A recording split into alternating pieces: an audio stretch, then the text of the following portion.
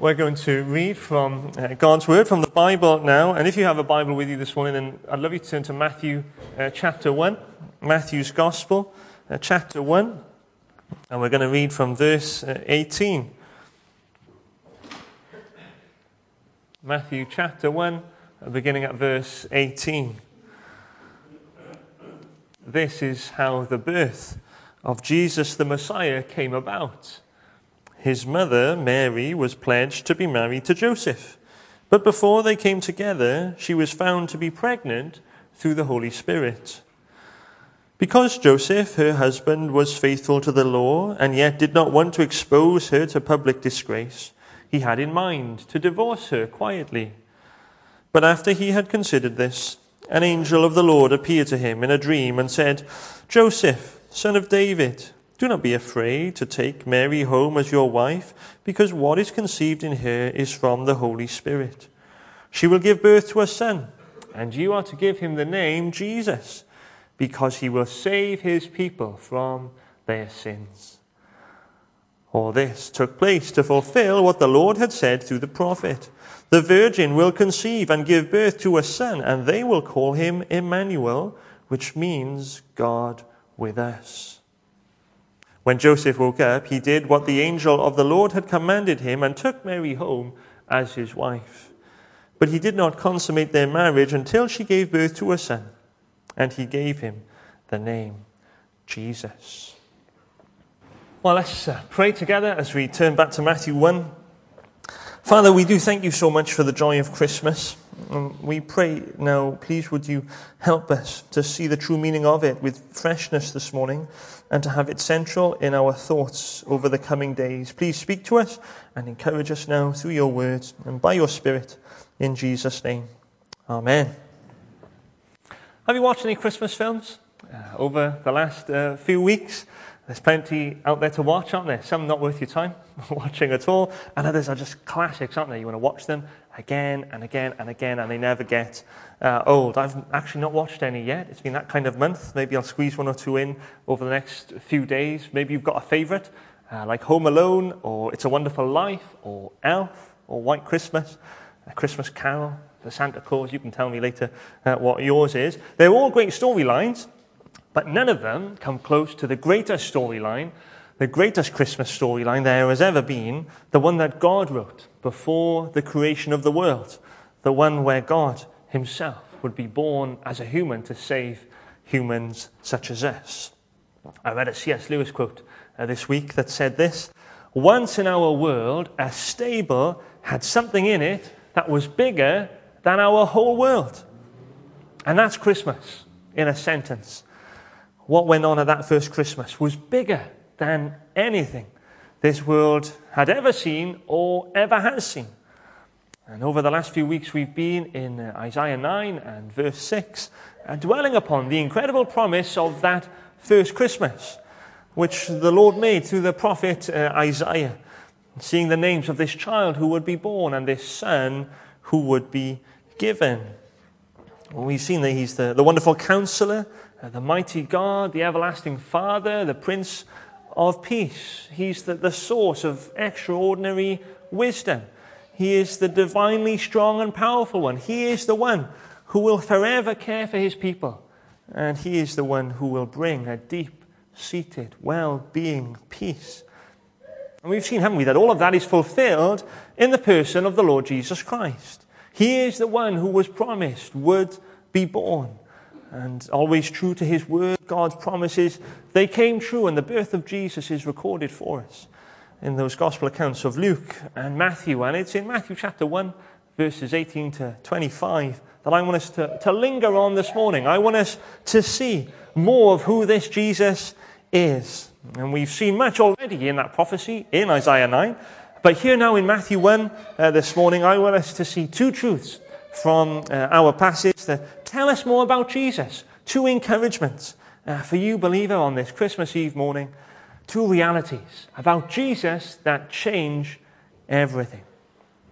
Change everything. And the first is that Jesus will save his people. Jesus will save his people. Christmas is all about Jesus, and our passage this morning begins by telling us that this is how the birth of Jesus the Messiah came about.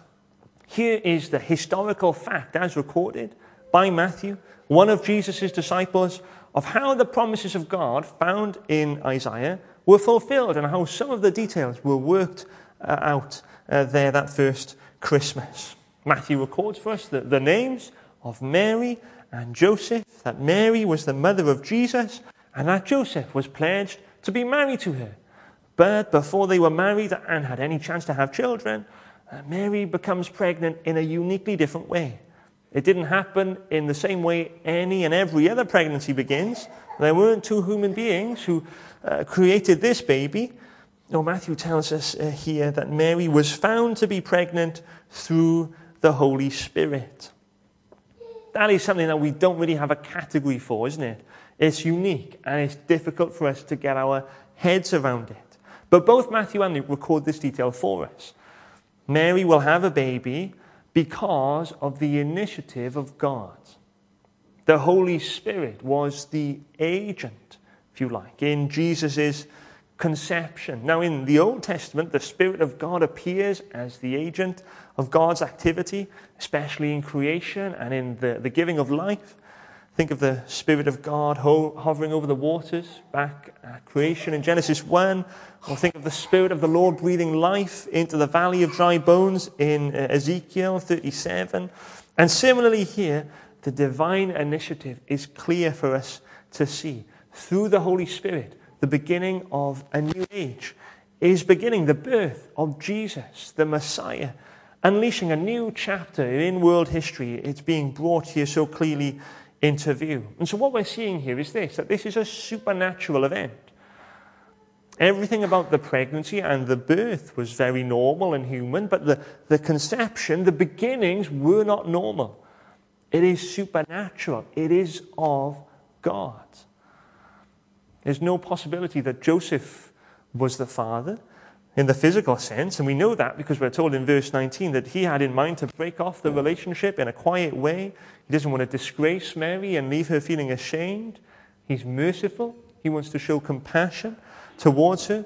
But nonetheless, he doesn't see how things can continue as they are.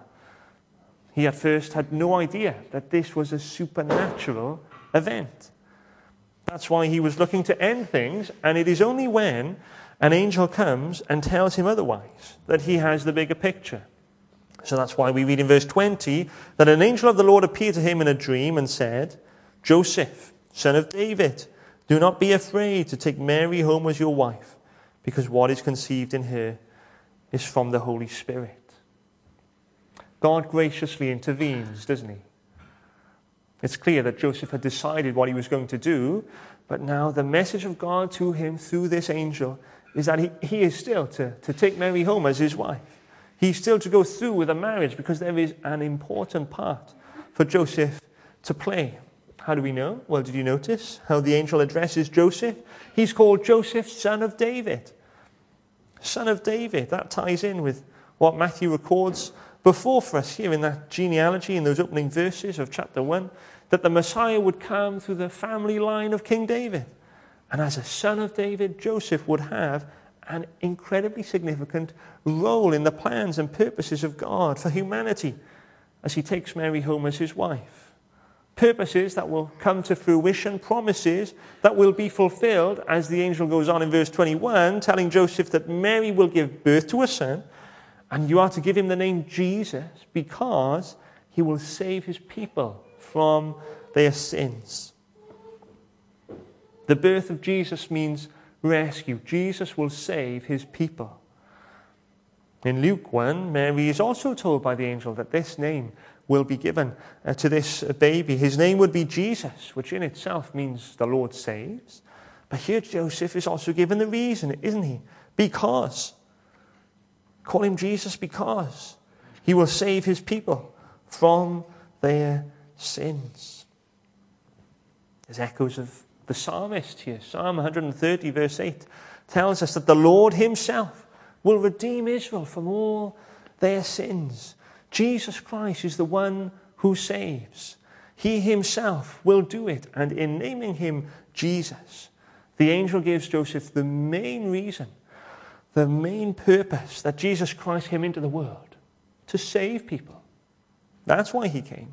To bring salvation, to redeem people, to rescue all who will believe in him, to bring people out of their imprisonment to sin and death into new life. Jesus Christ, the Lord, will save. Specifically, he'll save us from our sins. He wasn't coming in some kind of political intervention. It wasn't a kind of national rescue. It wasn't some moralistic campaign against all evil and wrongdoing. No, he comes to save his people from their sins. And it's not just something he might do or attempt to do, but then it'll be a bit dependent on us and how we respond. Jesus doesn't come so that it makes it possible for us to be saved. No, he will do it. He will absolutely save his people from their sins. His coming into the world means real salvation for people like you and people like me. And if we're numbered among the people of God this morning, then that is true for us. I wonder, friend, are you a part of God's people this morning? This promise is for all those who have their trust in Jesus Christ. What is your faith in him today? Do you believe in Jesus, that he's come to save you from your sins?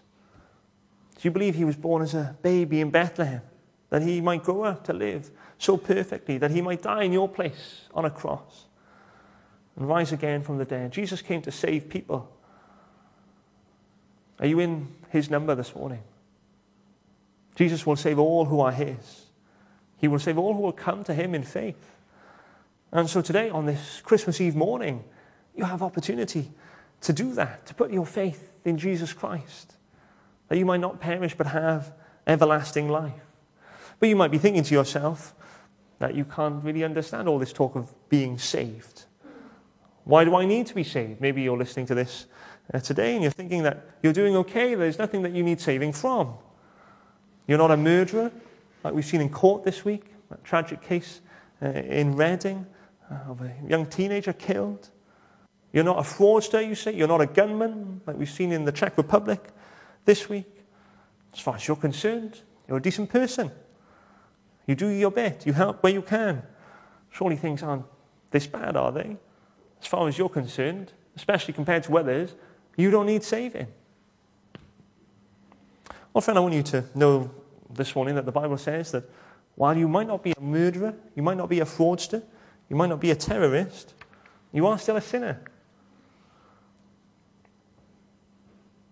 Not one of us matches up to the perfect standard of God. We've all fallen short of his glory. And that's why we need Christmas. That's why we need Jesus. We need him because there was no other good enough. To pay the price of sin, he only could unlock the gates of heaven and let us in. You and I need Jesus because without him, we can never be saved. We will remain in the hopelessness of our sin. Now, you might be very aware of the hopelessness of your sinful state this morning. Or you might not. You might be completely blind to this biblical truth that sin is always the basic, if not always immediate, but it is always the basic cause of all trouble and all calamity in our world and in your life. And this verse, containing the declaration of the angel to Joseph, it's something of a North Star to us, if you like. It is a vital reference point to us understanding Christmas and understanding all of our life, because it gives us the fundamental purpose of Jesus' coming. Jesus came to save his people, and you might not realize it, but this morning, if you are living your life without Jesus Christ, if you're not trusting in him, then spiritually you're in prison. You're enslaved to sin. You are trapped in the snare of evil, and without Jesus, you'll never get out of that. If you choose to remain in your sin, then that is where you will stay for all of eternity. But friend, Jesus came that you might be saved from your sin, that you might be freed from your imprisonment. You can go from living your life in sin to one of freedom forever because of Jesus, the rescuer. In some way, it's like the news story that's come out of the United States this week. I wonder if you've read or heard about a man called Glenn Simmons. He's 70 years of age. And this week he was exonerated for a murder that he didn't commit. So he was declared not guilty, having spent the last 48 years in prison. So this Tuesday just gone, he was declared innocent by a judge in Oklahoma. After it emerged, there was crucial evidence in the case at the time. It wasn't given to his defense lawyer. And so he had served 48 years and 1 month and 18 days in prison for the murder of a woman in 1974. And he was in prison for all that time, and he didn't know freedom. But now he does. Now that doesn't undo the injustice that's been done, and yet nevertheless there was an obvious elation. Can you imagine what that must have been like for this man on this newfound freedom? And the point of me mentioning that is this. Maybe, friend, you're older than 48 years and 1 month and 18 days. But for longer than that, for all your life, you have been living in spiritual darkness. You're hopeless and lost. You're not living your life, you're just existing. You're imprisoned in your sin. And today you're hearing the word of God to you that says that in the person of the Lord Jesus Christ, the one who was born in Bethlehem, there is one who will save you from your sins, who will free you from that spiritual prison that your sins leave you in. Today you can be declared not guilty anymore. By the judge of all the earth, there will no longer be any condemnation for you because your faith is in Jesus Christ. I wonder, will you do that, friend, this morning? Will you come to Jesus, the Savior of the world? He came to give his life as a ransom for many. He came that we might know new life in him through the forgiveness of sins. If you have done that, brother, sister, then don't you find great encouragement in this morning? That Jesus has come that you might be saved and that you will be saved. There's no question mark hanging over you this morning whether or not you're going to make it to heaven. There's no uncertainty for you, brother, sister, about whether you will one day be with your Savior Jesus. He will save you. The Lord has taken the gracious initiative in all of the details of that first Christmas, and he's taken the sovereign initiative in saving you and setting his loving, sovereign grace upon you. From before the creation of the world, you are safe in him, you are secure in him, and the coming of the Lord Jesus Christ into the world guarantees that. Jesus came to save his people from their sins, and by his grace, that includes you this morning. That includes you. And that's reason for praise and thanksgiving this Christmas, isn't it? So Jesus came to save his people. That's the first reality that changes everything for us this morning. And then secondly, I want you to find encouragement in our passage from the fact that Jesus came to be with us. Jesus came to be with us. Here's a source of real encouragement for you this morning, for all of us. Verse 22 and 23 of Matthew 1 says this: "All this took place to fulfill what the Lord had said through the prophet, the virgin will conceive and give birth to a son, and they will call him Emmanuel, which means God with us." So here Matthew is making clear for us that what is taking place is fulfilling the promises of God. Specifically, the promise of Isaiah chapter 7 and verse 14. The Bible's not full of random events. Christianity is not something that's just come about by chance.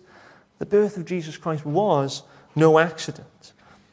Matthew understands that what we have here in the Scriptures really is the Word of God that comes to us through the words of men. It is inspired by the Spirit, and the God who makes promises really does keep them. He is only worth trusting if he keeps his promises. And he really does do that. And so as Peter writes in 2 Peter chapter 1 and verse 21, prophecy never had its origin in human will, but prophets, though human, they spoke from God as they were carried along by the Holy Spirit. So it's all of God. It's God who takes that divine initiative. It's he who maps out all things. It is he, not mere man, who made these promises. And yet the real historical Isaiah wrote them down hundreds of years beforehand. So when the first Christmas comes along, it's not a shock. It was planned and purposed, and this is what the Lord had said through the prophet. The virgin will conceive and give birth to a son, and they'll call him Emmanuel, which means God with us. Matthew's quoting from Isaiah 7 verse 14, and that's found in a whole thread of thought or a unit or overall point being made by Isaiah. From verse 7 of Isaiah verse 1 of Isaiah 7 to verse 7 of Isaiah 9. And so it starts by speaking of a promised Emmanuel in chapter 7. He's going to come and conquer all opponents in chapter 8. He's going to appear in Galilee of the nations at the start of chapter 9 as a great light to the world in darkness. Then in verses 6 and 7, which we've considered over recent weeks, we see that he is this child who is born and this son who is given. Mighty God, wonderful counselor, everlasting Father, Prince of Peace. On the greatness of his government and peace there'll be no end as he reigns on David's throne forever. Here's the faithful promise of God fulfilled. But you might be wondering, hold on, I thought that we just said his name would be Jesus because he's going to save his people from their sins. And now we're saying that we're going to call him Emmanuel, which means God with us. So which is it this morning? Well, it's a good question, but thankfully there's a good, straightforward answer for us. And that's in the fact that this prophecy of Isaiah chapter 7 is fulfilled not in the naming of Jesus, but in this whole account of his birth. And his name, verse 22, begins by saying that all of this took place. And all of this fulfills, all of this that's going on, fulfills that Jesus is God with us. The point is not that Jesus was actually called Emmanuel as an actual name, but it is a name that indicates his role of revealing God to humanity, of bringing God's presence to mankind. It's a name in the sense of it being a title, of it being a description. That said, what this name Emmanuel means is related to the actual name of Jesus. And by that I mean that the name of Jesus, as we've seen, it means that God is salvation. Salvation is of the Lord. So that's what his name means. Jesus means Savior. And it's sin that separates us from God in all of his magnificent splendor and holy presence. And so when Jesus comes to save us, our salvation from sin results in God with us, doesn't it? You and I, we could never get to God on our own, by our own efforts, in our own strength. We just can't do it. And so that is why God came down to us, that we might know him,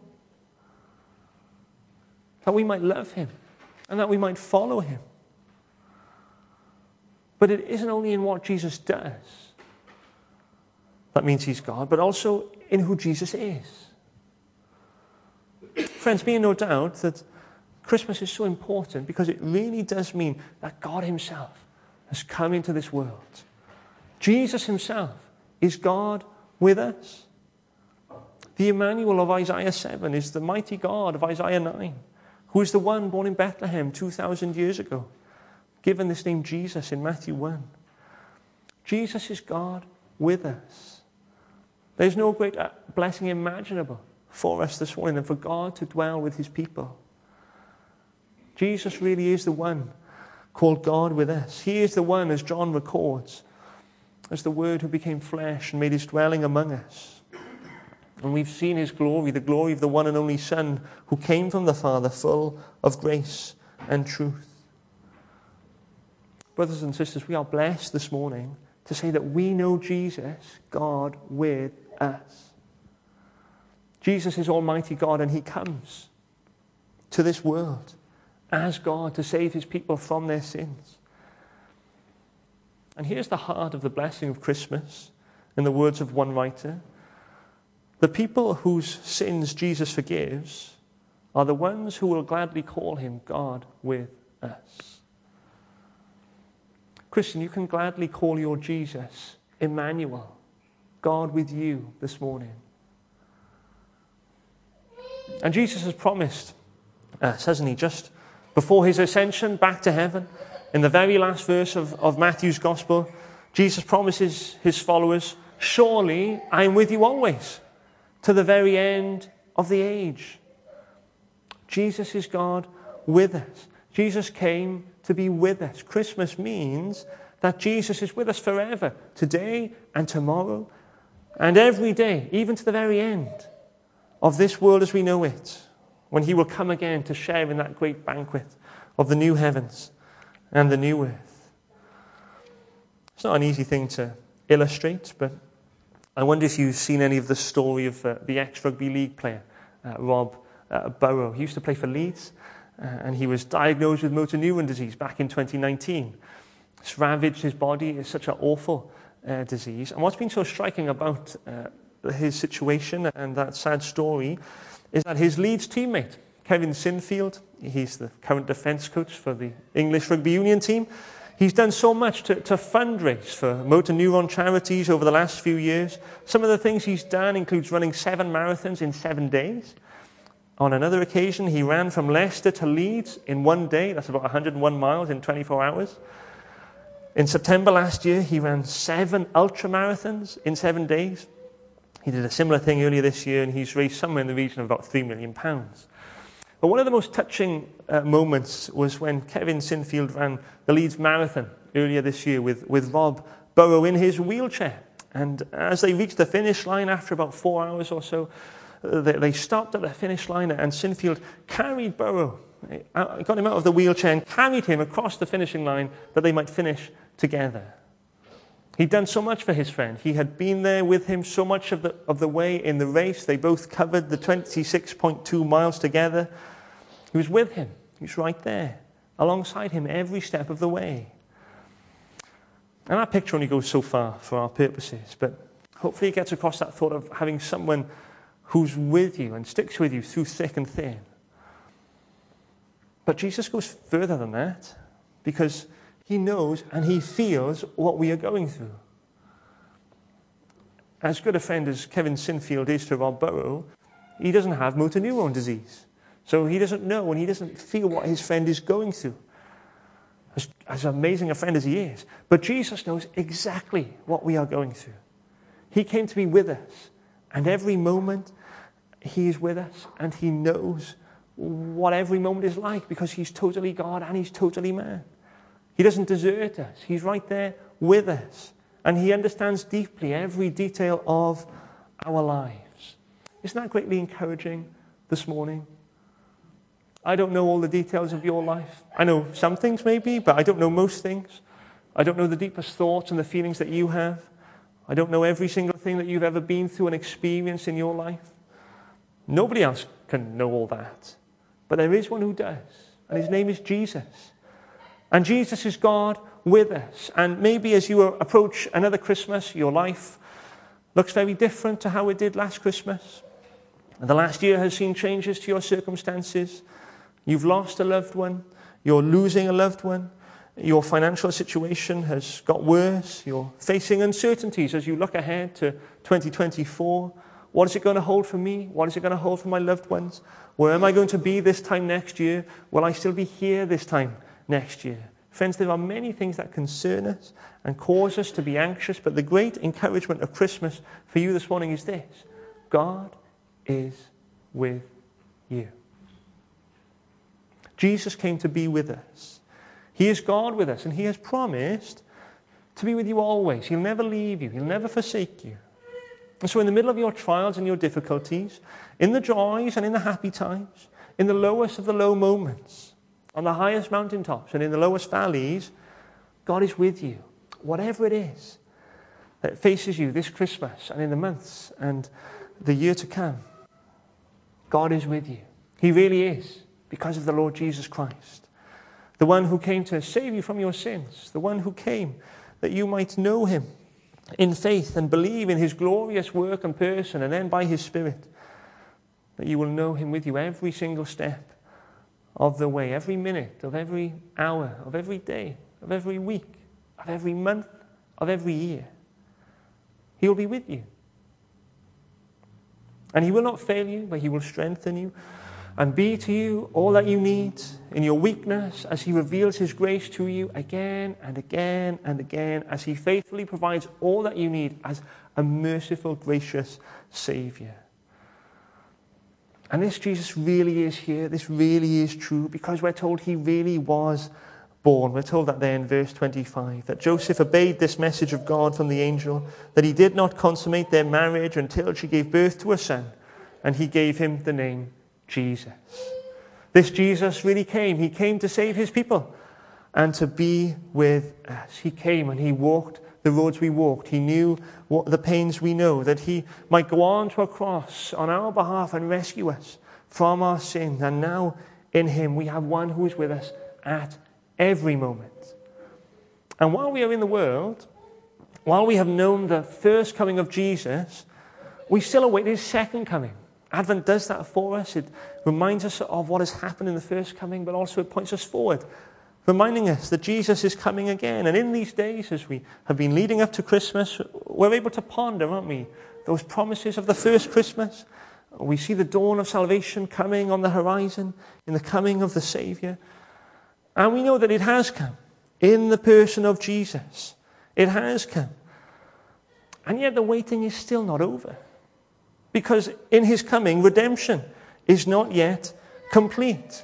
Don't misunderstand me. The debt is paid. Forgiveness is secured. The wrath of God has been dealt with by the Lord Jesus in his death and his resurrection. The deposit of the Holy Spirit has been given to us. The first fruits of the resurrection of the life to come are found in Jesus Christ, risen from the dead.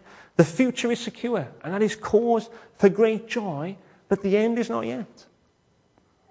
As we know, living in this fallen world, death still snatches away loved ones. Disease can cripple us. It can impact our lives. Disasters can strike. Satan still prowls around like a lion seeking whom he may devour. As Paul writes to the Romans in chapter 8 and verse 23, we groan inwardly as we wait eagerly for our adoption to sonship, the redemption of our bodies. And so though Jesus has come, wonderfully so, we still wait for him. The longing continues, and we long for him to come again, to bring an end to all suffering and all sorrow. We are sorrowful, living in a fallen world, and yet we are always rejoicing as we live in what we can call the already but not yet hope of heaven. We're left confident, and yet we're still crying out, O come, Emmanuel.